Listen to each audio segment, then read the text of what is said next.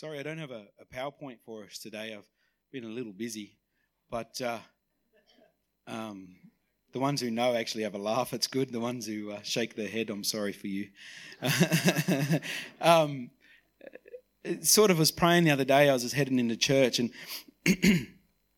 I got a new watch for Christmas, and it counts my steps. And I know the days I'm being lazy. Who knows the days you're being lazy? Yeah, absolutely. With your normal step counter, it's sort of like a 10,000 steps a day is your goal. So I'm going to walk over the stage a few so I can make sure I get the goal today. All right. Anyway, it's funny because I was working during the week, and I've been averaging, I think, between 13 and 15,000 steps while I've been working on the build. And then Tuesday and Wednesday came, and my watch told me I did 22,000 steps each those days. And I'm like, wow, I've smashed my goal. And then Thursday I said to Kyle, I have to spend the day in the office. And it was a funny day. It was an amazing day. But at the same time, it was a challenge because all I wanted to do was be out there building because I'm having such a good time. And I love it. But then I looked at my watch at the end of the day, and guess how many steps I did? 4,000. And I watched the guys drinking their Powerades, and I watched them drinking their frozen Cokes because people have been good to us, blessing us. And they've offered me one all day. They were offering them to me, and I'm like, no, I can't because I'm only going to do about 4,000 steps, and I was right. There's days you feel like you're lazy, yeah? There's days you feel like you need to do more. And it's funny to count your steps, and some of you got phones that you stick in your pocket when you're walking around, and you can track your steps and track where you're going and things like that.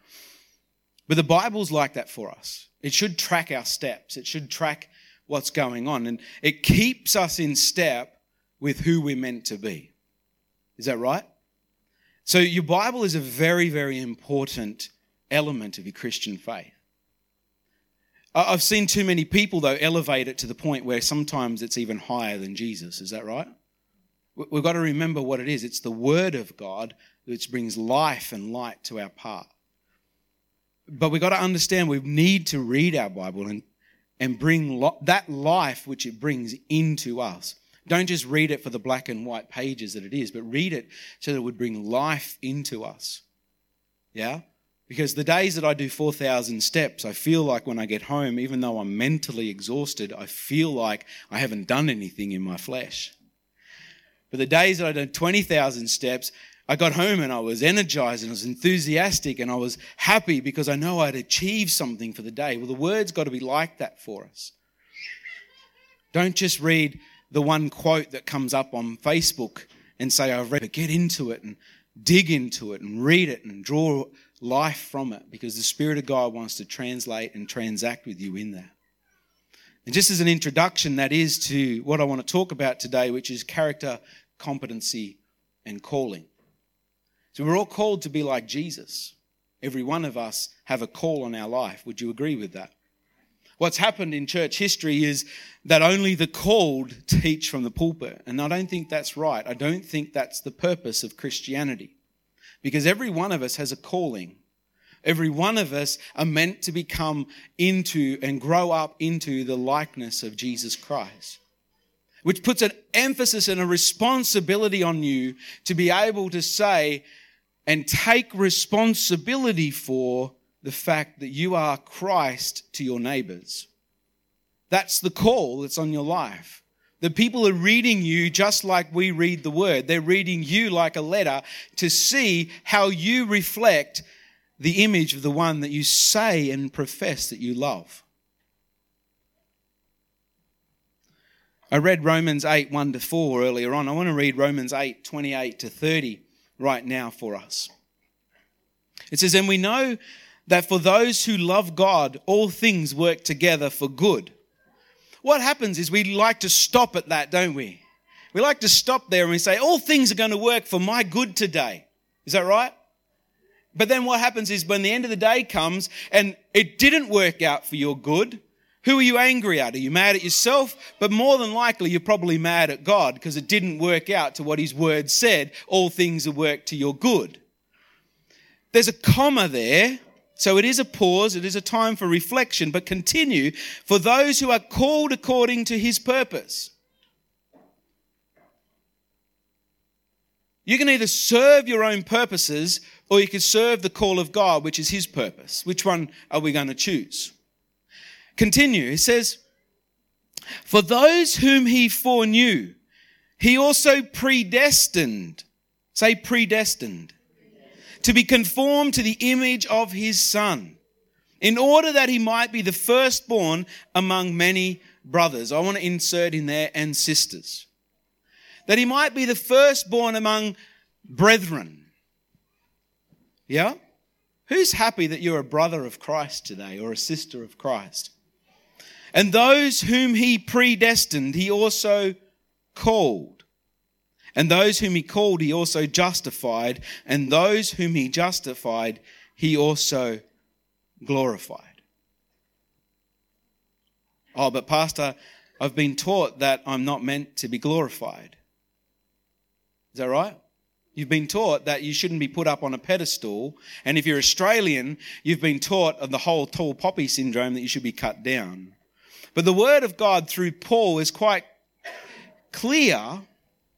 Those whom he justified, he also glorified. You're meant to glorify the one you emanate. You're meant to reveal him to those around you. Is that right? Yep. God can't do that unless he glorifies you in that. But don't hear that God wants to glorify you. Hear that you can never be elevated to the point that would ever rob God of any glorification that he's owed. What happens is we put this thing in there and say, no, I need to be humble. I need to be under. I need to be lowly. I need to hide. But God actually wants to put you upon a lampstand so that the world can see. And that's actually God going to glorify you so that he would be even more glorified by those whom you minister to. Does that make sense? But that doesn't happen unless you grow or go on a journey of Christian maturity. We're called to grow up into Christ. Is that right? You're called to grow up into the likeness of Jesus. But many of us, we get to a point in our Christianity where we're comfortable sitting in the chair and listening and being fed by someone else. But that's not Christianity. That's what happened in the early church in Jerusalem. They started to sit back and they started to grumble about the food distribution. And all of a sudden, God kind of stuck a bomb in there and the whole church was dispersed and they all became ministers of the gospel and they went about everywhere teaching of the Christ. So what happens in comfortable situations and seasons in our life is that God likes to get in there and just stir things up a little bit to push you out and make you uncomfortable. So who wants comfortable now? No, you don't, do you? So there's this tension, isn't there? You don't want to be comfortable, but the flesh definitely wants to be comfortable. I like my couch, is that right? Yeah? But I know it's not good for me to sit there all day, 24/7. Right? The same for you. You like hearing a good message, but you also should start to like the challenge of the word that comes to you. That you're called to grow up into Christ and be a lampstand for the kingdom of God. Everything comes back to this one thing, that everything healthy grows. Is that right? When you look at nature and you look at creation, everything that's healthy, it grows. It grows. And I just watched a proud young dad stick his hand on his wife's belly because inside there is a baby growing.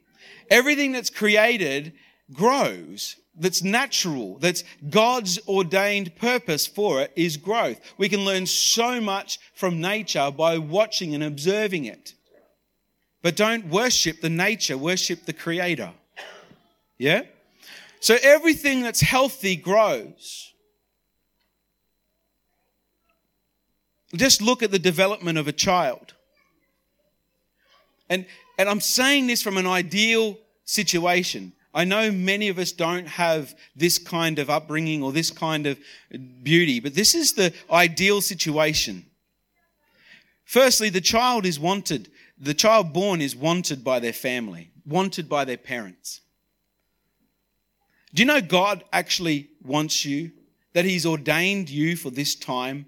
That He cares for you so much that He even knows the number of hairs upon your head? In Ian's case, He knows the number of hairs in your beard. Yeah? Maddie, you're in that too. All right? He knows the intimate secrets of your life. He wants to be in relationship with you. As a good father, He made sure that you were born in the right time for you to understand and come to know Him. But then a child is born completely dependent upon their parents. Isn't that right? You just look at young Paige. She can't do very much for herself. Even though she's progressing in her stages, she can't do very much for herself. She can't feed herself. She can't change herself. She can't wash herself. And she definitely can't put herself to bed. Okay, I got that one wrong. All right. But a child in safety learns that they are in the love of their parents. Is that right? And that's why it's really important to reflect upon the love of God, to know that you are wanted, to know that you have a purpose, to know that you have a calling, to know that God desires to put you on a lampstand so that the world can admire what He's done in you. The child, though, begins to grow and they begin to develop certain skills in safety. Like they begin to roll over, they begin to sit, they begin to crawl. Sometimes they stand before they crawl, and that's a little bit of a dangerous period of time because they get the jelly legs happening. But then they start to take a step, and you see them walking along the furniture, and then they get really brave and they kind of let go, don't they? My first communion message, I used to sit here and I was like this. Yeah? You grow in maturity. And then now I'm walking around counting my steps. All right? But you grow in maturity. This child develops competencies in the very things that the child practices. We have to understand that practice is really important. They strengthen through their newly developed skills. And then children get to a great age where they challenge every boundary that you put in place. You put a grate around the fire so they don't burn themselves, and they stand up on it, don't they? And then they want to pull it over on themselves. They challenge every boundary that's meant to keep them safe, because there's something inherent that's designed within us to cause us to push through barriers. It's actually God-given, I believe, to see how far you can stretch. But the flesh has taken control of that. So we see what we see today in our teenage years, where we see years of rebellion and turning away and not even talking to mums and dads and hiding in their room and doing all sorts of things because they're in rebellion. But what they're doing is they're actually testing the love of the parent, aren't they? To see how far they can go, to see how much mum or dad actually do love them. So there's different stages in the development of children, but they're all there to cause the child to grow up into something. As the child grows and develops, we start to see a sense of the true calling of that child in their life. Many children, you can look at them and you can see this one brings joy. This one is crazy. This one over here loves to dance. This one over here loves to climb everything, not the monkey bars, but everything else. Yeah, you see all of these things. As the child grows, we see something developing within them, and it becomes evident to some maybe what their calling is. Every decision made has a consequence, right? Whether it's good or bad, every decision you make, there's always an effect of that decision. We must make good decisions in our development as a person and as a Christ follower. part of maturing is actually making good decisions. Yeah? We teach our kids to make good decisions so that they can grow up and become good citizens. Well, we should teach our young in the Lord to make good decisions so that they can become great lampstands for God. These decisions become a little easier when we understand the process a little bit better. The journey to maturity, therefore, growing up into Christ, involves these three things: character, competency, and calling. Say them with me: character, competency, calling. I'm going to go to our first point, which is character first. Character touches everything you do. It takes character to live with integrity. It takes character to build healthy relationships and to improve your world around you. If you've got a poor character, all you're going to attract is poor friends. I'm not talking spiritually or financially poor. I'm talking poor behavior, okay? If your character is not growing, you become attractional to those who like where they are.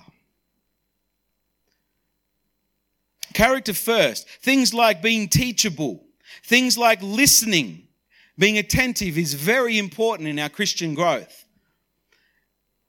Things like learning of others, seeking out wisdom, constantly building trust and integrity. Because trust, when you look at it through worldly eyes, is hard to earn but quickly broken. Isn't that right? Yeah? But thank God that the way that we approach kingdom trust is that trust is re-established through repentance. Yeah? Do you understand that? If you sin, you've broken somebody's trust. Generally, you can say you've broken the trust of the Lord.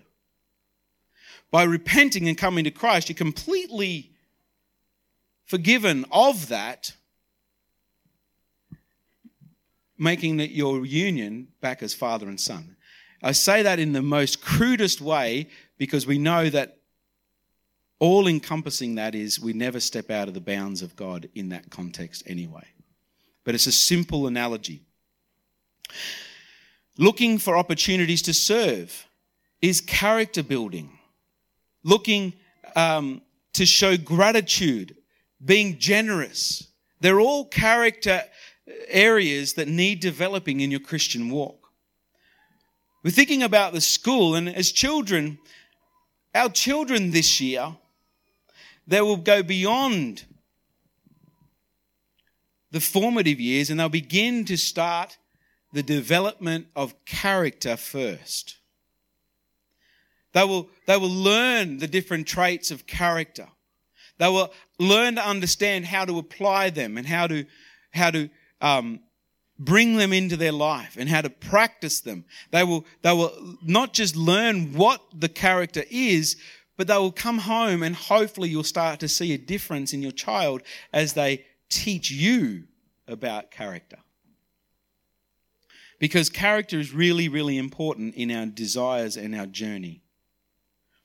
We look to encourage one another as we see the development of character across our school and across our church. John 1:14 says this, "And the Word became flesh and dwelt among us, and we have seen his glory, glory as of the only Son from the Father, full of grace and truth. John bore witness about him and cried out, 'This was he of whom I said, he who comes after me ranks before me, because he was before me.'" Verse 16, "For from his fullness we have all received grace upon grace. For the law was given through Moses, grace and truth came through Jesus Christ." Grace and truth is so important to the development of character. I read this the other day, and would you allow me to read it to you? One of the most counterintuitive combinations in Jesus' life, that of truth and love, is seen everywhere in the pages of the Gospels. Then, as now, people rejected and shamed those who held beliefs or practices that they thought wrong and immoral. But Jesus astonished everyone by being willing to eat with tax collectors, collaborators with the occupying Roman imperial forces. This outraged those we might call the left, those zealous against oppression and injustice. But he also welcomed and ate with prostitutes, Matthew 21, 31 to 32, which offended those promoting conservative, traditional morality on the right. Jesus deliberately and tenderly touched lepers, Luke 5:13, people who were considered physically and ceremonially contaminated, but who were desperate for human contact. Yet he also ate repeatedly with Pharisees. We can find that in Luke 7, 11 and 14, showing that he was not bigoted toward the bigoted. He forgave the enemies who were crucifying him, Luke 23, and the friends who were letting him down in the hour of his greatest need, Matthew 26, 40 to 43. Nevertheless, though welcoming and befriending all, Jesus was surprisingly insistent on bearing witness to the truth. Zacchaeus, the despised tax collector, was stunned by Jesus' love and embrace of him. Yet when hearing his call to repent, stopped his government-backed extortion racket in Luke 19, 1 to 9.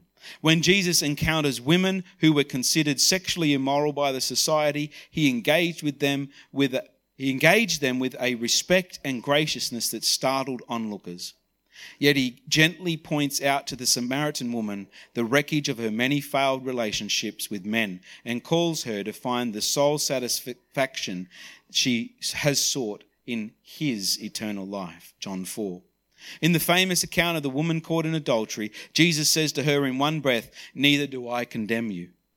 And in the next, "Go now and leave your life of sin." John 8:11.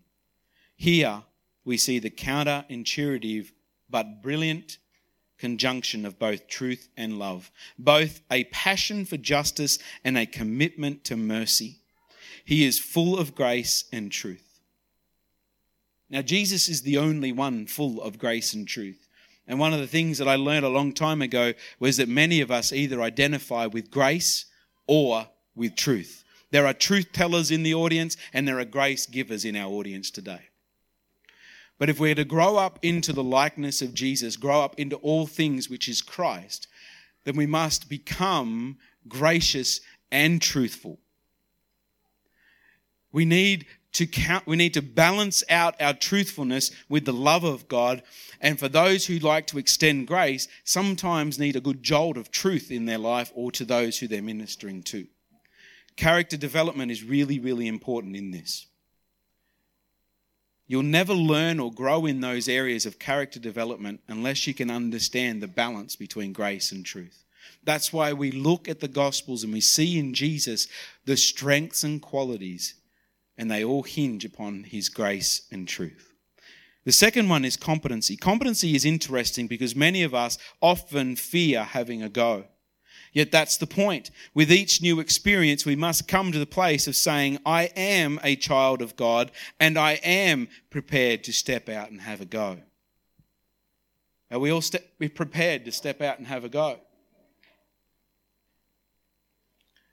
A dream of 20 years, and now this couple are stepping out and having a real go. They're making a crack of it. But it's been a journey to that point, hasn't it? Moses made excuses, yet God through him delivered a nation. The excuses that we put up are actually the fear that holds us back. So what is the fear that's holding us back? We must be free to have a go. We can only develop in maturity when we overcome. There is no such thing as failure. Actually, the only thing I see as failure is not having a go. Because you didn't even get in the race for the first place. Like a baby, we don't get it straight away.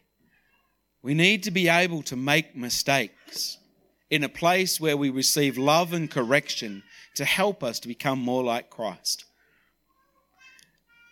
You must learn how to ask for help. What about Hebrews 5:14? We must learn to practice. But solid food is for the mature. for those who have their powers of discernment trained by constant practice to distinguish good from evil. Practice is really important in the development of your competency. Yeah? That's why when you do a trade, you do 3 years of theory and working with your boss and then another 4th year to continue to practice. You don't get good overnight. You must practice. Ask Ruben on the drums. Yeah? I've watched this young man grow from being able to hold a beat to now being able to drive a whole band. Yeah? Because he practices. Shane would love me for saying, if you're learning guitar, practice. If you don't practice, you'll never get guitar. It's the same in life. If you don't practice where you believe God is calling you, you'll never step into the fullness of what God has for you. You only become confident by practicing. You will still sometimes have the nerves and the anxiety, but you overcome them in the perfect love of God as you practice. Someone who really fits the first 2 points is the deacon that we know as Philip the evangelist. In Acts chapter 6, we see the need of the people. I'm not going to read it because of time, but in Acts chapter 6, the widows, they're squabbling over food rations, and the apostles say, we can't be drawn away. And I'll teach on this a little later in the year, but we can't be drawn away from the things that we're called to do. Therefore, choose from among the numbers men full of the Holy Spirit. They're competent in what they do as well. Put them forward, we'll pray for them, and we'll release them to oversee the practical side of what's going on. You can read it in Acts chapter 6. But Philip, I called him the evangelist, was not always Philip the evangelist. He was first Philip, I can't remember the name of whoever. He was known by the name of his father. He became Philip the evangelist 2 chapters later when he witnesses to the Ethiopian. And he opens up the scriptures and he baptizes that Ethiopian. He then becomes an evangelist to a city in Samaria. And he's the evangelist to Samaria. And what we see is this growth of this man who was seen serving in love, elevated to the position of deacon, and then through the scattering of what God did in Jerusalem, he won an Ethiopian who changed a nation, and then he won a city for Christ. His development happened along the way, became competent to the point where they knew him as Philip the evangelist. As things develop,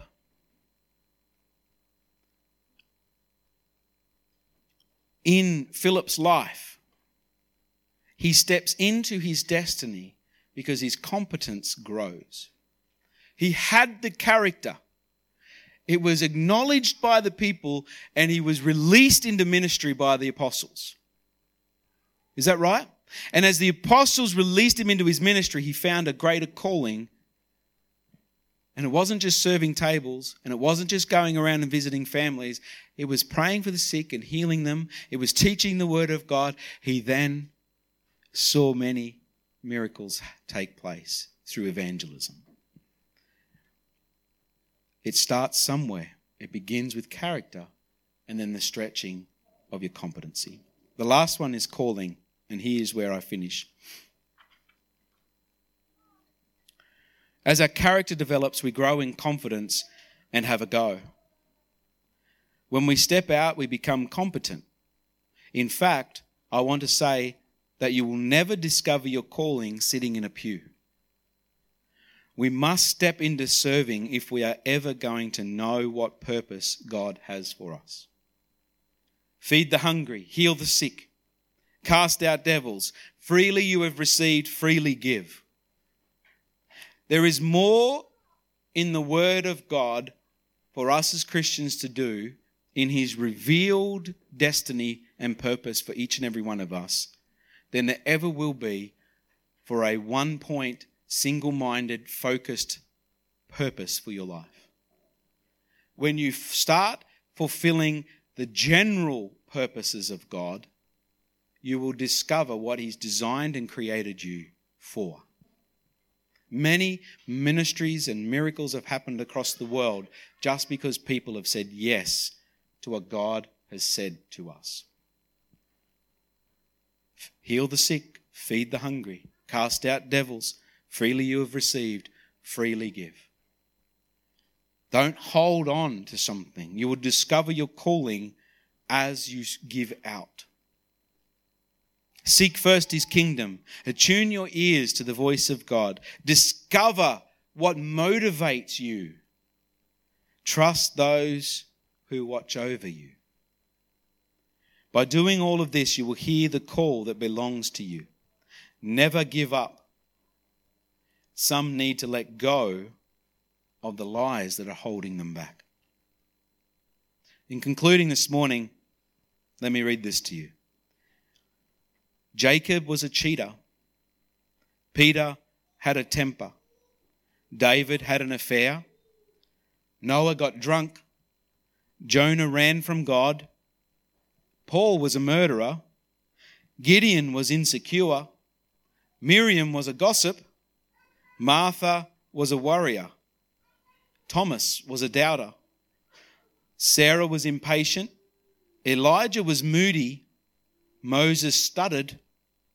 Abraham, well, he was just old. And Lazarus, well, he had no excuse. He was just dead. God doesn't call the qualified. He qualifies the called. No matter where you are in your life with God, He is qualifying you for His service because you are called. He can help you overcome the mistakes you have made and even use them to help others. My question to you then is, will you just allow Him to use them? As a child develops, we build character in them.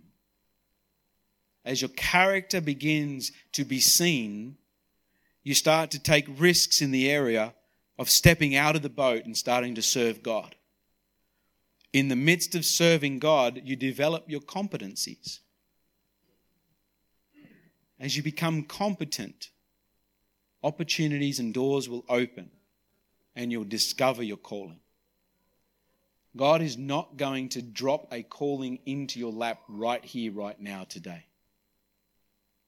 But if you earnestly seek Him, He will develop you and grow you into a place where you can do amazing things for His kingdom. Will you stand with me today as I pray for you?